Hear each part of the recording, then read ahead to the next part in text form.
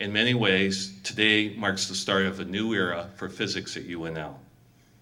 In the last 5 years, this department has boosted its research funding by 171%. This department has made such gains while scattered across 3 buildings on campus. Now the department's students, faculty, and staff have a centralized home that fosters collaboration and that will yield richer learning experiences and research discoveries. Push the camera up till it touches the wood and let go.